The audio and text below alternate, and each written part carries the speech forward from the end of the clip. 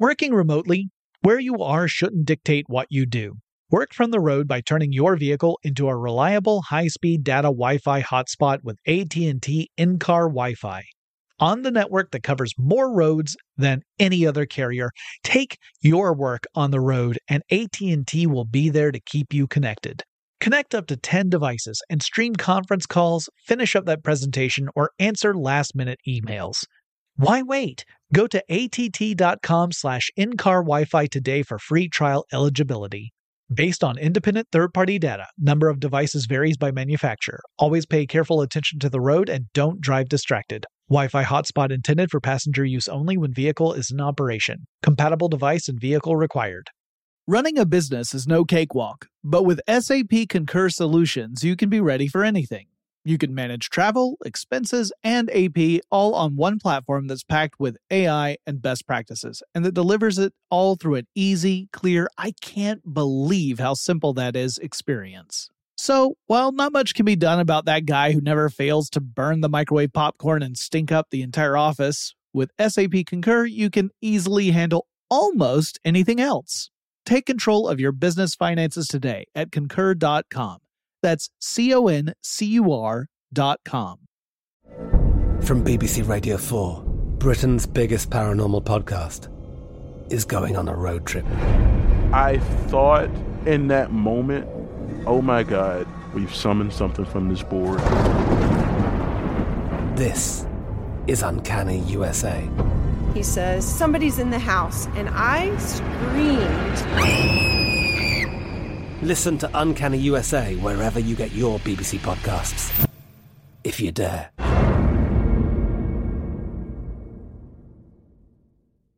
When you think about the future, what kind of technology do you envision? Whatever the future holds, artificial intelligence will undoubtedly be at the heart of it all.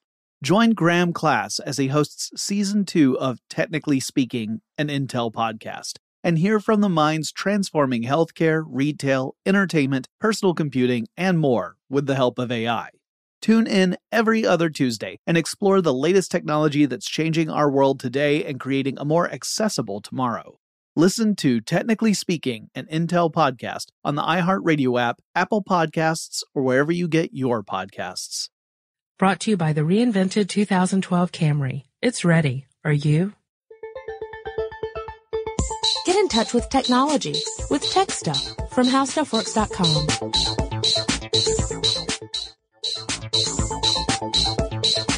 Hello, everybody, and welcome to Tech Stuff, coming live to you from Studio 77BX.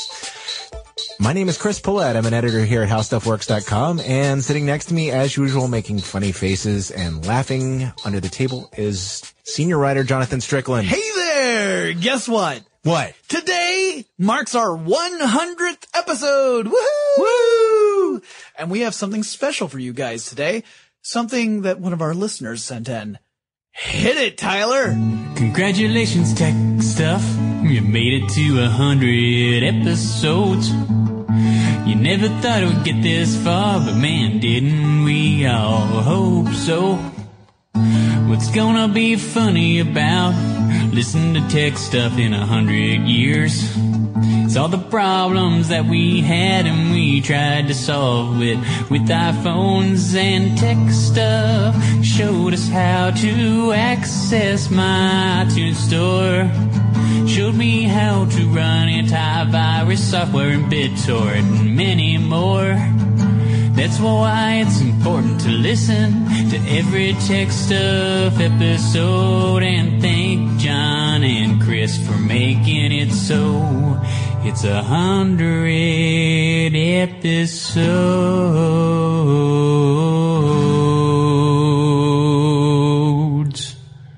100 episodes. Yeah, thank you. Yeah. Wow, that was really cool. Wasn't it? Seriously. That's pretty awesome. So that was from James Meyer, host of The Rare podcast, who wrote that song just for us for this 100th episode. Awesome. Yeah, fantastic. We've been immortalized in song. That's a little scary, actually. Yeah, it is a little frightening, isn't it? So Chris and I were debating did we want to do for the 100th episode? What would really be special to do the 100th episode of Tech Stuff? And ultimately we came to the conclusion that what would be really special is to do an episode that didn't require us to do any research whatsoever. And Those are that's always what fun. you're getting. So we wanted to talk a little bit about kind of ourselves, our stories about how we got interested in tech. Now, it may surprise you to know that neither Chris nor myself really joined How Stuff Works with the intention of being technical writers. Correct? Yeah, that's true. At the time that we came on board, we didn't really specialize in anything in particular. We wrote about anything and everything. Which was cool, and that was a lot of fun. But as we started to grow, it became apparent that it would really behoove us to specialize in various categories and we're talking across the board, all the different writers. And to that way kind of build our expertise in these different subjects. And it turned out that Chris and I were the two who were not afraid of technology. Speak for yourself. But Josh and Chuck scared to death of it. Josh, he quivers when he turns his power button on his computer. That's true. It's a sight to behold. Yep. But no, seriously, we actually both love technology, and so it was a pretty good fit. It was again one of those things where for a second it was intimidating because there's a whole lot of tech. Yeah, there's an awful lot of tech, and it changes all the time. Oh, there it goes again. Yep, just switched on us. Yep. So we were both a little, we were excited and a little anxious, and it turned out to be a great fit, actually, because that led to the Tech Stuff podcast, which also led to the Tech Stuff blogs. And here we sit getting to talk about some of the coolest stuff on the face of the planet, as far as I'm concerned. All right. So we're going to talk about some of our favorite tech and some stories that about how we got involved in technology and led up to our careers, I suppose. All right, then. So you want to start? Sure. Okay, go. My dad was a mechanical engineer, and he's always been a real gadget nut. Mm-hmm. And I think that's sort of carried over, osmosis, if you will. And I actually got my first computer when I was in junior high school, which in the school system I was in was 9th grade was in junior high school. And it was, unsurprisingly, an Amiga, the Amiga 1000, which was the very first. I would have, if I had gotten a PC, I would have been using DOS. So seriously. But we, instead of going with the Atari ST or the Mac, we actually went with the Amiga, and I was an Amiga user for many years. That's the basics on my tech background. And of course, there were many, many gadgets and gizmos and dooflotchies. I'm sure we'll hit some of them as we talk. Absolutely. So that was the genesis for you. Yeah, it was my first computer. All right. Well, for me, my parents are authors. Mm-hmm. My father has been a published author for many, many years and has written several science fiction novels. So science, gadgets, technology, all of that sort of thing held, he had a fascination with all of that as well. So in our family, we decided that we needed a computer mainly so that my father could write and not have to type everything out on paper and, curse every time there was a mistake and had to go and retype an entire page as opposed to, just hitting a little backspace button a couple times and typing in another key. Yeah. So our first computer technically was a Texas Instrument computer. Wow. Yeah, I used to hunt the Wumpus. But the first computer where we actually had what I would call a computer, and this is not to offend you Texas Instrument fans out there, please don't write to me, was the Apple IIe. Mm-hmm. And the Apple IIe was really meant for my dad to be able to write his books, but we also managed to get a few games, and that pretty much sold it for me. Once I found out that this machine also let you play stuff, I was hooked. And so the Apple IIe was kind of my introduction. Jonathan, the anti-Mac guy. My first computer was the Apple IIe. All right. And I'm not really anti-Mac. We always go on about this because a reader once said that I had an anti-Mac bias. And so I find it very funny and I like to bring it up.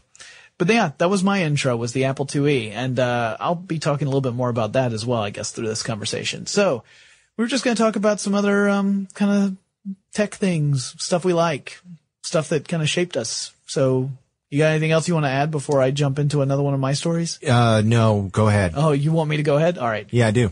Okay, well, here we go.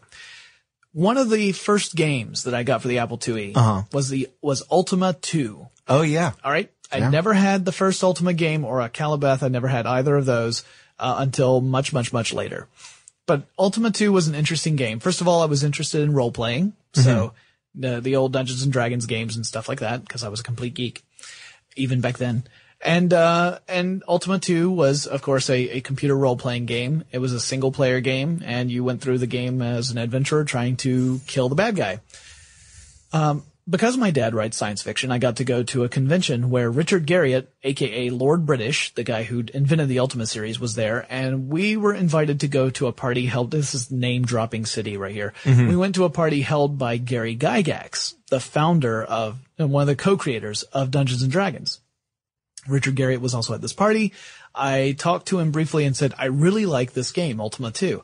I had played Ultima 4 because a friend of mine had it, but I only had the second one. Right.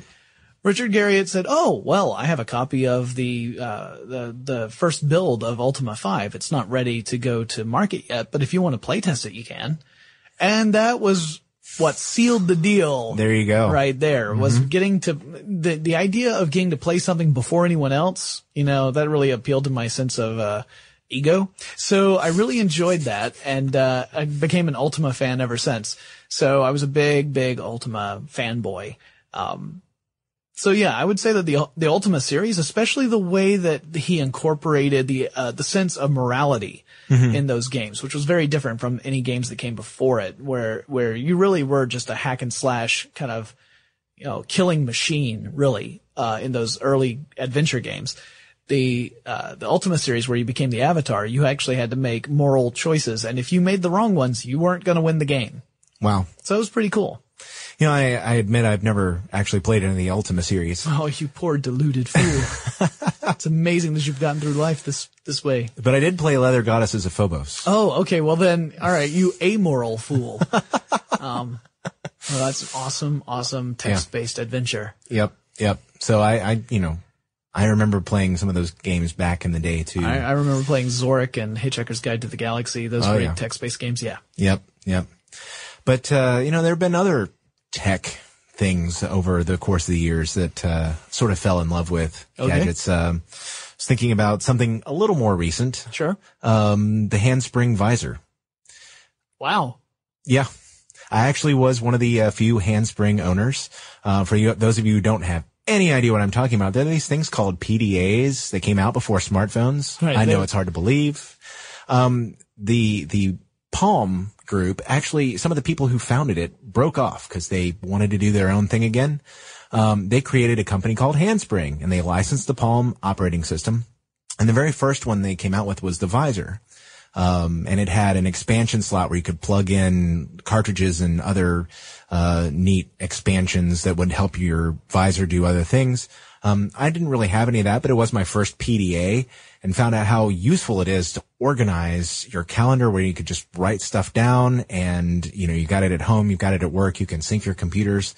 Very useful. And then later on, they went on to build these, early-ish smartphones called the Trio, and then they got gobbled back up by Palm. Nice. So, that's where they are now. But, it was my first introduction to the smartphone PDA world.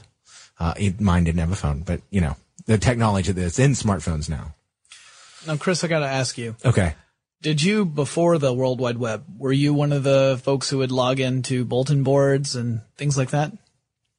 No, I didn't use bulletin boards, which probably surprises you a little bit. It does surprise me a little bit. But when I was in college, I did, I did dial into the VAX. Oh, all right. On our college campus. So I was logging into the mainframe, direct, for those of you, again, who don't know what I'm talking about. This was a very large mainframe computer, that, digital equipment made before they were gobbled up by, Compaq and then HP. I used to go to the computer lab. I didn't go to the Mac lab. I actually went to the VAX lab. So, basically giant dumb terminals with the green light on the black screen. So the time sharing model. Oh, yeah. Nice. Mm-hmm. Yeah, I used to log into bulletin boards to play games and things like that. Mm-hmm. Various, again, mostly role-playing games of some sort. I remember there was a science fiction-based one that I enjoyed quite a bit. Do you remember the first time you discovered the World Wide Web? I don't remember the very first time. 1993 for me. Wow. Well, it's easy because it was freshman year of college. Oh, okay. So, yeah. See, when I started using the internet, I wasn't really using the web. I was using mostly chat and email. Right. I was using Telnet quite a bit to log into chat rooms and things like that. But then, I remember being in the computer lab, at my college and looking over and seeing someone looking at something on the computer that had graphics on it. And I was wondering what it was, and he said, "Oh, this is a World Wide Web." And I said, "What's that?" Because of course this is back before that was really gotten around quite a bit, and it was pretty young in 1993. And I did build a web page, and back in those days, of course, the way you built a web page was that you had an editor where you were essentially editing things in text, and then you would save it to wherever the host was. And you would then open up your browser and check it out and see how it looked, and then realize that everything was wrong and quit out of your browser, open your editor again, go back and tweak a few things, save it, upload, go back, open up the browser. You did this over and over and over again until it looked right. And of course, when I say looked right, folks, these pages looked horrible. All right. Yeah. You gotta imagine, okay, some really, really crappy tiled background image, some clip art type, images along there, a MIDI file playing in a loop in the background. The blink tag. Oh, the blink tag. I think I had a blink tag. I did have a MIDI file playing Rule Britannia over and over and over again. I was one of those lame people who made a really, really bad web page. I think I've seen that web page. You probably have. Yeah. Or it was one of the 5 million other ones that look just like it. Essentially, if you look at any web page that any college student made in 1993, that's a pretty good indicator of what I built. It was hideous. But you know what? It was so interesting to be able to create something where not only were you able to publish your work, but essentially millions and millions of people had access to it. Mm-hmm. And suddenly that was when I realized, hey, this is an amazing tool where a single person can reach a huge audience, when before, you had to have a monster kind of organization backing you to be able to do that. You had to be able to become a published writer or a journalist of some sort in order for that many people to get a look at what you had to say. The web suddenly made it possible for everyone to be that. Yeah. Now, of course, that means that you get some incredible writers who otherwise would never be discovered, and you also get the crazies who you wish you had never discovered. It's, a catch-all, really. It's funny because in 1993, I was just out of college, and I signed up for a local internet service provider, and they asked me if I wanted my own domain name. And I really didn't understand what that meant. Because I'd been on a .edu, and I figured out, well, I'm on a .net now, and it doesn't, why would I want my own domain name? Now I'm thinking back to all the domain names I could have squatted on. Man. Wow.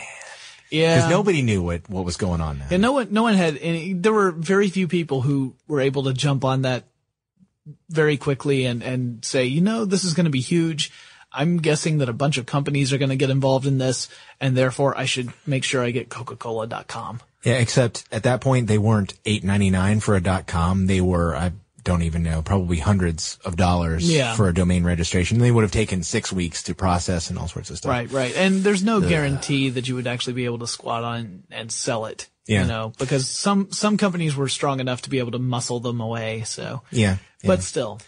I was thinking about, I was going to ask you what your first video game console was. Ooh, my first video game console. Well, if you don't count the Pong game that we had, where it had the 8 different versions of the same Pong game, it would have to be the Atari 2600. Yeah.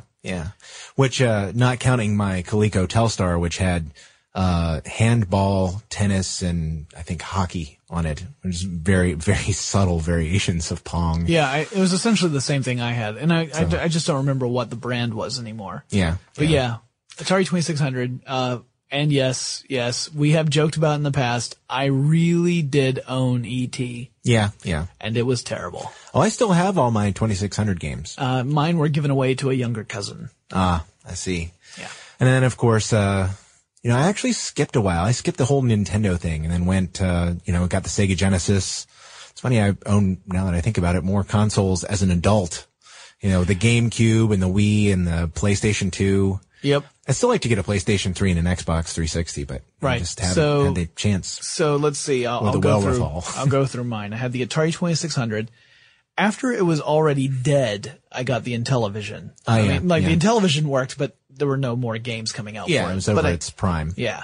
I got a big collection of games when I got the Intellivision, and a big collection of the little plastic inserts that you would put in the controller. Yes. The two did not necessarily match. There was some overlap, but it was so frustrating because I had games where I didn't have the insert and I wasn't really sure what buttons did what until lots of trial and error. And then I had inserts that looked like they were for a really awesome game, but I didn't have the game. So I had the 2600, the Intellivision, and then again, skipping quite a bit because I skipped the Nintendo era as well. Then let's see. I got a PlayStation 1, and then I got a Nintendo 64, and then a GameCube, and then the Xbox, and then the PS2, and then the Dreamcast I got late, but it was awesome. And the Wii.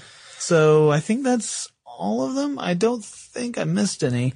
I left out the Game Boy. Oh, I do have a Game Boy. The original Game Boy. I have a Game Boy Advance. Oh, okay. So, and now we have a DS, which is very awesome. Well, fancy schmancy. Yeah, no, I don't have a DS. What happened for me was that I went from the Atari and essentially the Intellivision later, which I kind of inherited from another cousin. My family, we give technology to our younger cousins, I guess. But I went from the Atari to computer games, and then I became a computer game snob. Because I just thought that the games on the computers were so much more sophisticated than the console games at the time that I did not want to go back to consoles. It wasn't until we reached the point where in order to play video games, you had to upgrade your video card every 6 months or else you couldn't play them anymore. That's when I was like, you know what? I'm going back to consoles because you don't have to do that with them. Yeah, that's true. Yeah. That's true because they, forces them to stick to the specs. They don't have a choice. Right. Let's see. So, any particular software you dig? Because I was thinking about the different tools that we've used. I mean, there's stuff like Microsoft Office, which, other than maybe PowerPoint, I don't really have a problem with, but it's not exciting and, stuff that I really like. See, a lot of the software that I like right now are like cloud applications, like Google Docs. I love Google Docs because as a writer, I also write outside of my job here. I write fiction occasionally.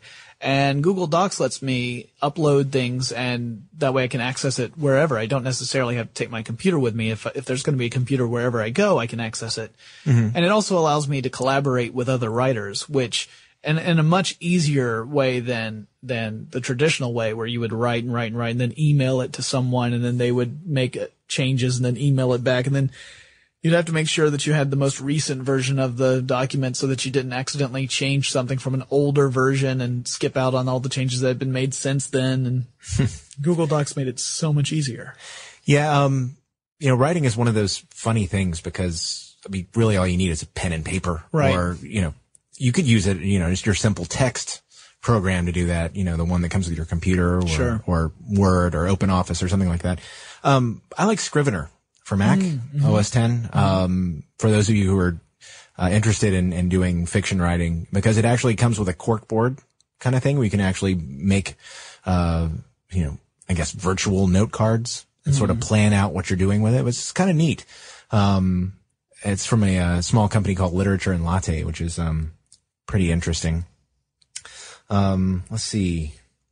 And I sort of picked on Office just a minute ago, but there is one segment of the Microsoft productivity software that I really like, and that's OneNote, because it is a really neat notebook program that lets you keep notes and things. And the reason I like that compared to other systems is you can search stuff in your notes, and it's also got sort of a tabbed notebook thing. You can put check boxes next to things if you're taking notes in a meeting and check stuff off as you go through. It's kind of handy to have. And, it's not an expensive edition. As a matter of fact, I think it now comes with Office, although I haven't bought a copy of Office in quite some time. Right. Well, I was going to also mention a gadget that I simply could not live without. Okay. My iPod. Oh, yeah, definitely. Talking about Apple lovers. All right. Now, my iPod is not my first MP3 player. I used to have a Creative Zen, and I had an old one, which was felt like it was made out of cast iron because it was a heavy, heavy device.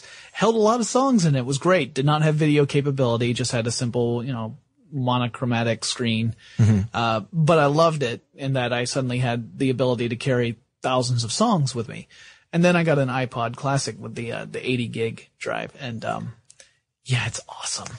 Yeah. I can't imagine filling it up. I mean, I have a pretty big music collection, not as big as, there are people who sit there like, yeah, I've got 25,000 songs on this. No, I've got a fraction of that.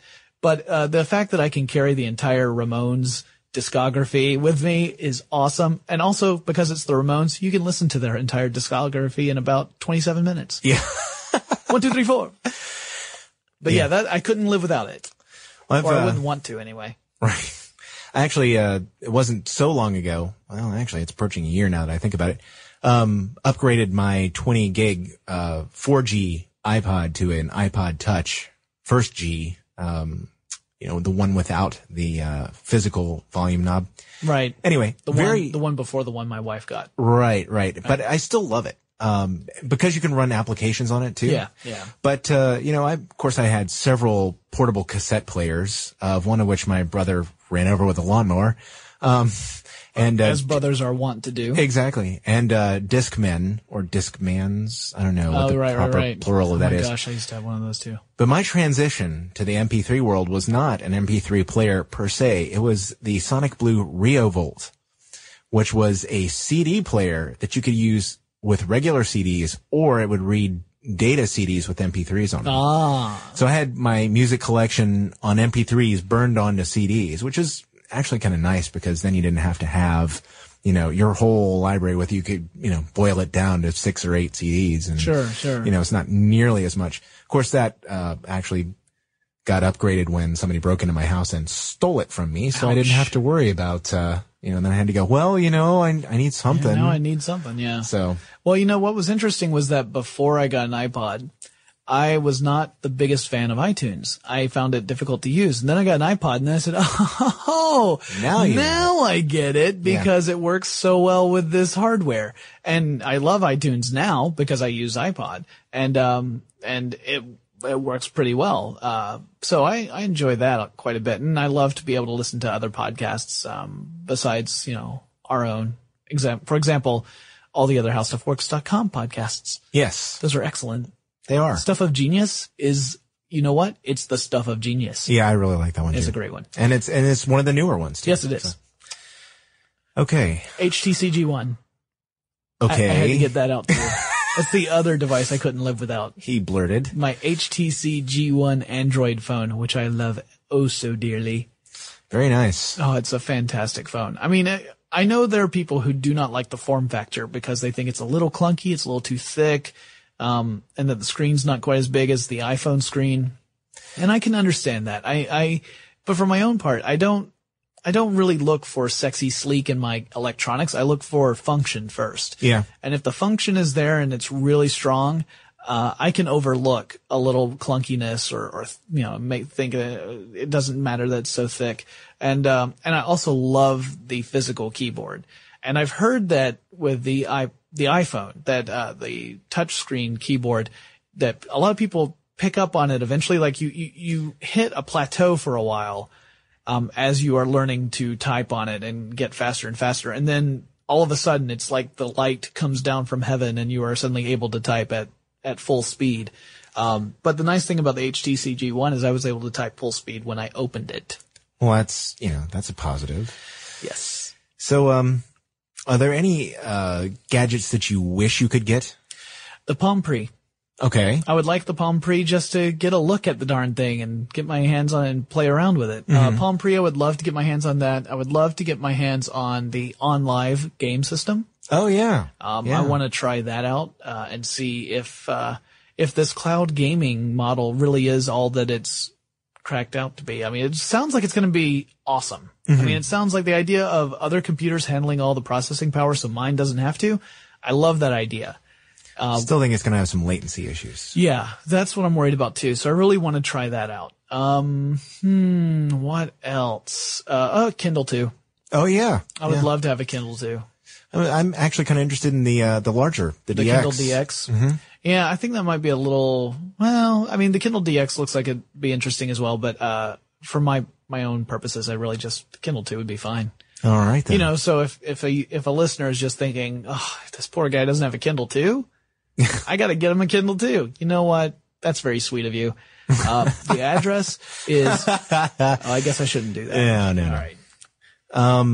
I actually, my wish list of stuff I'd just like to get my hands on, sadly, includes, an HD TV and surround sound, since I still don't have the home theater. Well, I have that, but I no longer have cable. And I don't have a GPS of any kind. Oh, wow.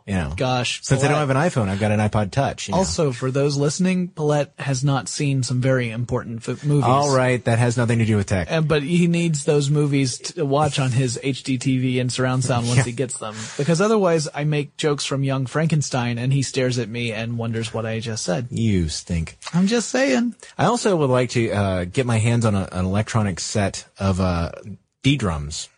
Oh, all right. Being a percussionist, I've always wanted to mess around with a set of electronic drums. Yeah. Roland has some nice ones. Yeah, they actually do. They do. And I just have not, Alesis also, now that you mention it, just do not have the wherewithal, actually the available mad money available to do that. Right. And there's other stuff. I'd love to fool around with some software like that, like Mathematica.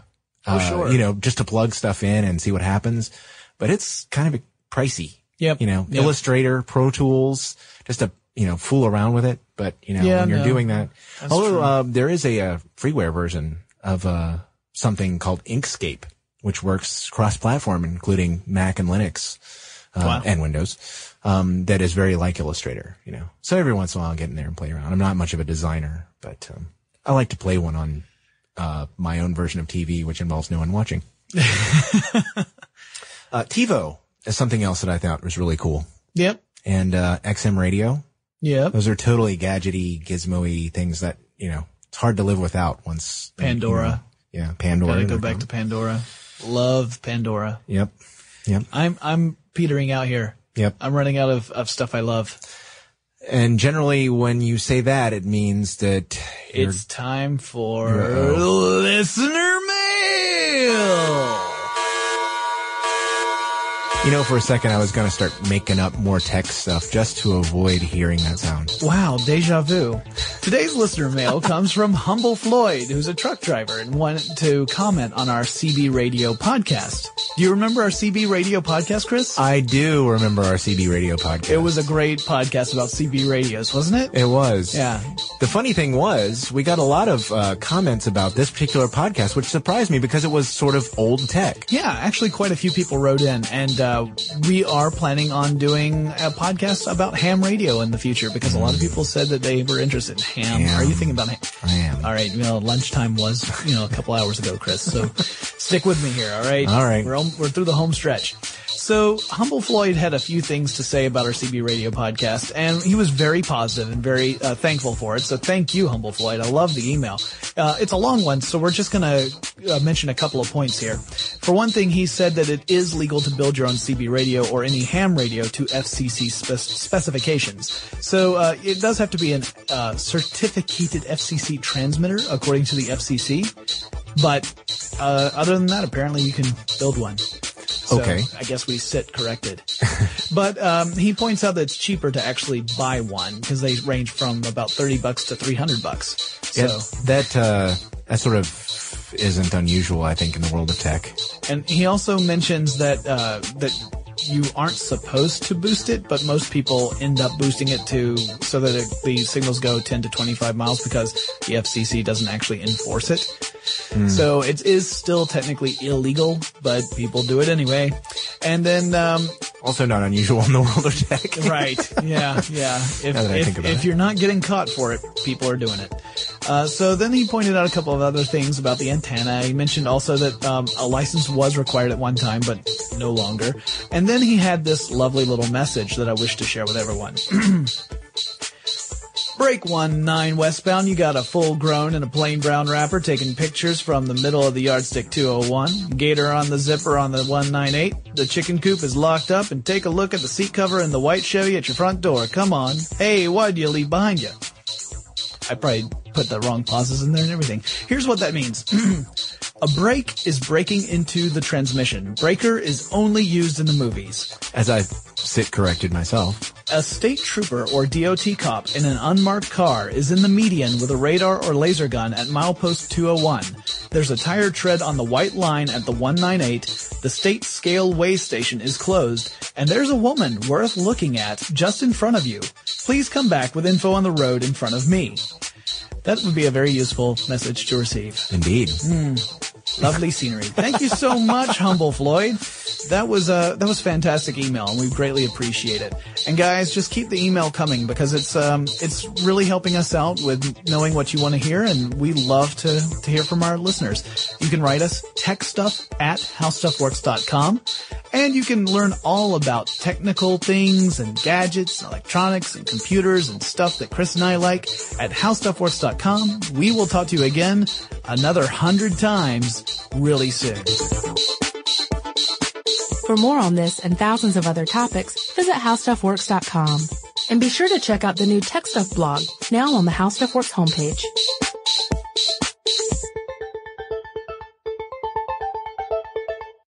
Brought to you by the reinvented 2012 Camry. It's ready. Are you?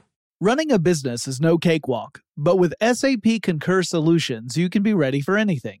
You can manage travel, expenses, and AP all on one platform that's packed with AI and best practices, and that delivers it all through an easy, clear, I can't believe how simple that is experience. So, while not much can be done about that guy who never fails to burn the microwave popcorn and stink up the entire office, with SAP Concur, you can easily handle almost anything else. Take control of your business finances today at concur.com. That's CONCUR.com. I'm Katya Adler, host of The Global Story. Over the last 25 years, I've covered conflicts in the Middle East, political and economic crises in Europe, drug cartels in Mexico. Now I'm covering the stories behind the news all over the world in conversation with those who break it. Join me Monday to Friday to find out what's happening, why, and what it all means. Follow The Global Story from the BBC wherever you listen to podcasts. Xfinity has free premium networks for everyone this month, no matter what kind of entertainment you love. Addicted to true crime? Catch killer cases and more spine-tingling shows on A&E Crime Central. Crave adventure? Explore Asian action movies on Hi-Ya. Searching for something extreme? Check out skating, snowboarding, and more on Fuel TV Plus, the global home of action sports. And find crowd-pleasing bops on iHeartRadio's Hit Nation playlist. There's new free shows and movies to love every week. Say free this week in your Xfinity voice remote. This is Malcolm Gladwell from Revisionist History. eBay Motors is here for the ride. With some elbow grease, fresh installs, and a whole lot of love, you transformed 100,000 miles and a body full of rust into a drive that's all your own. Brake kits, LED headlights, whatever you need, eBay Motors has it. And with eBay Guaranteed Fit, it's guaranteed to fit your ride the first time, every time, or your money back. Plus, at these prices, you're burning rubber, not cash. Keep your ride or die alive at ebaymotors.com. Eligible items only. Exclusions apply.